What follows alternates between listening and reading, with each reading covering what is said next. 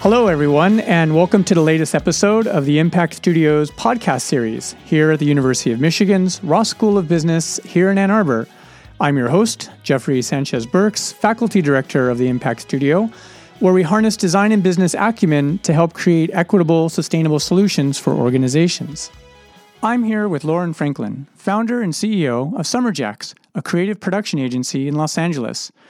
Lauren and her team has worked with many brands, including Hollister, Disney, Pixar, Abercrombie & Fitch, Roxy, and Quiksilver.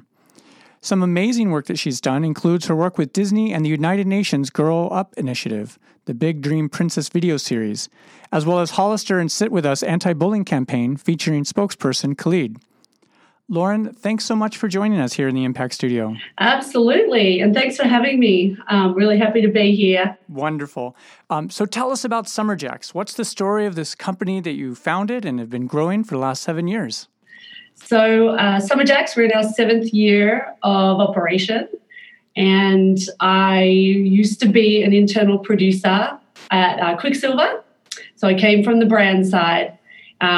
And we produce beautiful content shoots all around the world and beautiful images and videos. And I was there for a while and realized there was a need for more production companies that really understood the brands and really understood the operations and what goes into brand marketing, that we could speak a language more fluidly. And so I started Summerjacks with 2 clients, and I was very blessed that Roxy was one of my first clients, along with Hollister, and was able to grow with them. They're both still clients of ours today, and really develop my team and my company working with them. And we've been working with both those brands for 7 years now. And through that, we developed a really, really great process of integrating with the marketing teams to really work with them as a true partner, almost an extension of their brands, and to develop content schedules and really look at ways of saving money and then elevate the creative without all the bells and whistles of what advertising budgets used to be like. And with the new demands of social media, which had over the last 7 years has gotten, just pushed straight to the top of the priority rank, we've had to become really creative on these big shot lists that are now being created to satisfy all these different platforms and the content needed for those. How do we still get it all achieved with really high quality assets, that's inspirational imagery and video, with the budgets that we used to have, or that are sliced up much differently than they used to be in old advertising days. So today my team we have about 10 full-time staff, and we're all producers. So fundamentally, we all come mostly from the brand side, and we work together as a team, and we build our teams up with contractors based on the need of a job and the client, and then we can go down to what is needed too. So I'm curious: is there any sort of a way you would describe sort of the meaning it is for you to sort of be a woman-owned and operated business in the industry you're in, but just more generally with the team you put together going through all of this? Yeah, it's such an interesting conversation. I really enjoy having it because it wasn't by design. I think, personally, I came from the resort industry before. I was at Roxy, which is pretty male-dominated. Then I worked at Roxy, which is female. And then I've created this company that attracts a lot of women. And it wasn't until, and female-driven projects too. We work with Disney and Disney Princess and Girl Up, which is the United Nations Foundation. And it honestly wasn't until recently where I looked up and I went, oh, look at that. Because we're always looking for the best talent. And we do have men, but we do tend to I think it's an environment that women feel that they can thrive, that we nurture them in their growth, and it attracts a lot of women. So, yeah, I think very, very proud of what we've created and where we are and our stake in the ground there. Excellent. Well, I mean, things are going so swimmingly, and it's such an amazing story. And then, of course, the troubles began. How did you pivot? In what ways did you have to adapt? What's sort of the story there? Well, like a lot of companies, most companies, when COVID hit, it was a screeching halt for us. And I think it was, a team of producers sort of assessing the situation, putting on our producer problem-solving hats and saying, what have we got here? Right. And really speaking to our clients and understanding what their limitations were, their fears, where they felt brave, and adapting to it slowly through it. We picked back up production pretty quickly, but we had to adjust. Our sets were much smaller. Not all our clients wanted to continue production, and they weren't able to, but some of them were, and we would either travel out of state, we would find properties that we could basically claim for a long period of time and quarantine together. Right, your own little community in town there. Exactly. So we became, there was one shoot at the end of April, I believe, that was a 30-day shoot, and we shot multiple seasons in that one shoot. 30 days is longer than we usually are on set. But it was because that we had everyone quarantined beforehand, come to that location. We locked it all down, and we had a lot of protocols in place. But it was, it was a quick pivot, and it wasn't turning a boat around. It was a quick, sharp U-turn on how do we keep this going. And you weren't given a playbook or anything on how to create these protocols. No one said, here are the protocols for what you do on set. How did you come up with those? No, back then, and these conversations happened at this end of March. So it was really, really new and fresh. And we just wrote our own playbook at that point. I think now there's more information and a lot of information sharing, and best practices have really been established. But back then, we were kind of writing it. And we were speaking with the insurance carriers. We were doing our research. No one, really understood what COVID was back then, as much as they do now. Is there like an example of a creative solution you had to come up with? So clearly finding a new frontier where you can create a community that had been quarantined. What were another example of a protocol you had to come up with to do this? Well, I think it back then it felt all so new, right? Now we see it being rolled out, but we just did everything we could. We kept distance when, you'd have, sometimes 125 people on set, and our sets went down to 20 people. And we would ensure that places of congregation were not so. There's a Digitech station, which is where the images are being reviewed and selected as they're being shot. And usually that's a place where a lot of people congregate to look at a big huddle. So that process had to change. We had to ensure, one person was looking at a time. We had to control that environment. We also actually added another station. So we sometimes doubled up on certain things we needed just to create more space, or have a client monitor, which was away from that monitor. We just separated everybody, and obviously everyone was wearing masks, and everyone had to wear gloves, and a lot of cleaning of the equipment had to take place. And back then it was everyone was in their own rooms because we all stayed there, and the housekeeping wasn't coming in. They were leaving everything outside the rooms, and there was a lot. Wow. Little things that we did. Here you are trying to survive. And one of the things we talked about earlier was that you actually decided to share the things you were doing, the things that the insurance companies sort of signed off and said, that's a good, it's hard to even know it's a best practice, but it's sort of the best in class because you're creating this. What was that experience, and what motivated you to share this with others and their reactions? Yeah, so a strong, overwhelming feeling came across myself and the rest of my team that we're in this together. I know that's sort of been oversaid now, but it really felt like that. We're like, this is an industry thing. This is a global thing. We all need to survive here. And I think it was the first probably the strongest feeling I've ever had of we got to help everyone we can with information that we have and share and get this show back on the road. Because if we don't all get back to work in this new environment and figure out how to do it, then we're all, we just all need to do it.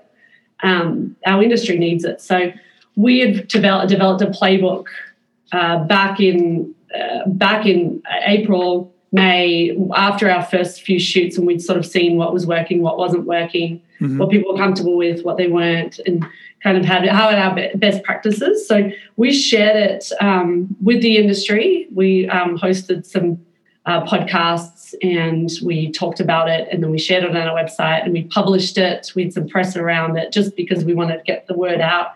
And it was great because I think it kind of gave people a sense of relief that there is a way. Not that I don't believe everyone wouldn't have thought there wasn't a way, but when you see it, a little bit of a light, it inspires. It can kind of jolt to change, and that's what we were trying to do. Yeah, I mean, now we're having and hearing more examples of competitors cooperating, sharing information, but it's not happening everywhere. And right from the beginning, you sort of had this motivation. What did you learn in all of this? And not just thinking about how to keep your team and your business thriving, but what did you learn in this process of sort of sharing to the industry writ large, basically helping your competitors survive as well? Oh my gosh, I think I learned. I guess I had already known, but what really smacked me across the face with this was how much I love our industry and how much I love the work that I do and how much my team loves the work that we do. And at the end of the day, that prevails over the competition. And I didn't know that until you're faced with a situation like this. I didn't realize that. And once seen and felt, it's sort of hard to unsee and unfeel it. Wow. So what do you see any sort of long-term changes? What is normal business practices going forward post-pandemic? I think that this new sort of collaborative approach with the industry isn't going to leave. I don't think it's going to leave our culture ever. Just even conversations we're having now with competitors and experts in the industry that we probably wouldn't have gravitated towards as partners as such. We are, and there's been some beautiful things that have come from it. And I think as well, we've pivoted and we're opening a studio, which we hadn't had a studio of our own before. A lot of our work was on location. We're now building and we'll be open next week. And what that has also done is we're going to be welcoming other production companies, other brands to shoot in here, and it's not just for us. Wow, how exciting. So tell us about the studio. And I know that you're working with some of the graduate students here at the University of Michigan in the Impact Studio. And so tell us a little bit more about the studio and maybe some of the work that you're doing with them. Yeah, sure. So we are, I don't even know where to start. Our first studio, where we've got a plan to build multiple, our first studio is a 40 by 30 psych with a corner. It's perfect for photography and for video. And it's really tall, which our videographers love the most. When it's 20 feet that high, you can't really, you don't see the top there. This is a dream size and it's perfect. And it can be, the reason of the size was to ensure that we can split sets, have multiple things running, be efficient and all this. So we have that and we moved into this space as well. So now our home is here and we're essentially motivated to create a content village as such. And how does this content village work during COVID? So we have partnered with Lifeline Health and they have a COVID testing on site, actually. That's probably the first thing I should have started with on this. But it's great because right outside our studio, we can partner and we can do the rapid testing, COVID testing, while our crew is waiting 15 minutes before they can go into the safe set, which is what we're calling it. Fantastic. And so are the students providing some feedback on this or helping you think about how to share the world? What's sort of the nature of that collaboration? Yeah, so the students are incredible. And, they know we're working through this launch. So this is a perfect time to be working with them because it's around the psychology of clean, safe COVID. What are people going to want available in the studio? How are they going to want the experience when they walk in? What are their potential problem areas? How can we solve them? What's the kind of signage we need? I mean, there's tons that go into that, and the students are really helping me put together a plan around that, and it's perfect timing as we're launching to ensure that all those protocols are in place by the time we launch. Nice. And should mention the students are just so thrilled to be working with you on that. It's amazing with Tori and Jen and Esanam. So what advice would you have for other businesses? I think both in your industry and broader, because there isn't an industry that hasn't been disrupted in some ways through all of this, given this whole journey, and not even a whole year, or just since March. What advice would you have to others? I would probably say just communicate, talk, really to your clients as well as your staff, but clients and customers to really see what they need. And it changes a lot. So just keep the conversation open, vulnerable, real, and really try and figure out ways to support them in that, and be open to which way it might pivot and which way that it might go. I mean, the reason I'm saying that is because I wasn't expecting to be building a studio this year. And it is 100% to address the needs of what I saw our clients need and the industry needed, is more safe spaces to shoot and to be creative and not worrying about the pandemic as such, as long as it's, they're in a place where they feel safe, there's protocols in place, then they can focus on being creative. And I think that's what people really want to do, is focus on their work. Yeah. No, I mean, I think it's, it is fascinating because on one hand, you're right that you weren't planning to build a studio, but I think what you're saying is not only that, you weren't even nobody was planning on building a safe studio, safe in the ways that sort of meet some protocols, but also allow people to feel safe, to be able to, I think as wonderfully as you put it, to feel that they can just focus on their craft, on their creativity. That's exactly right. Definitely was not thinking that would be in my future this year. So, but I found joys in it. I think the whole team have, of building, and I don't think you need to build something as big and elaborate as a studio to feel like you're building. But creating and building through this, when we've had so much holding us back and throwing us off course, feels good. And I believe that if it feels good and everyone's into it, then something good's going to come of it. Wonderful. Wonderful. Well, I know you're busy, and I really appreciate you taking the time. So thank you for sharing your wit and wisdom with us, Lauren. Oh, thank you. Thanks for having me, Jeffrey. This podcast was produced in collaboration with Haley Phillips.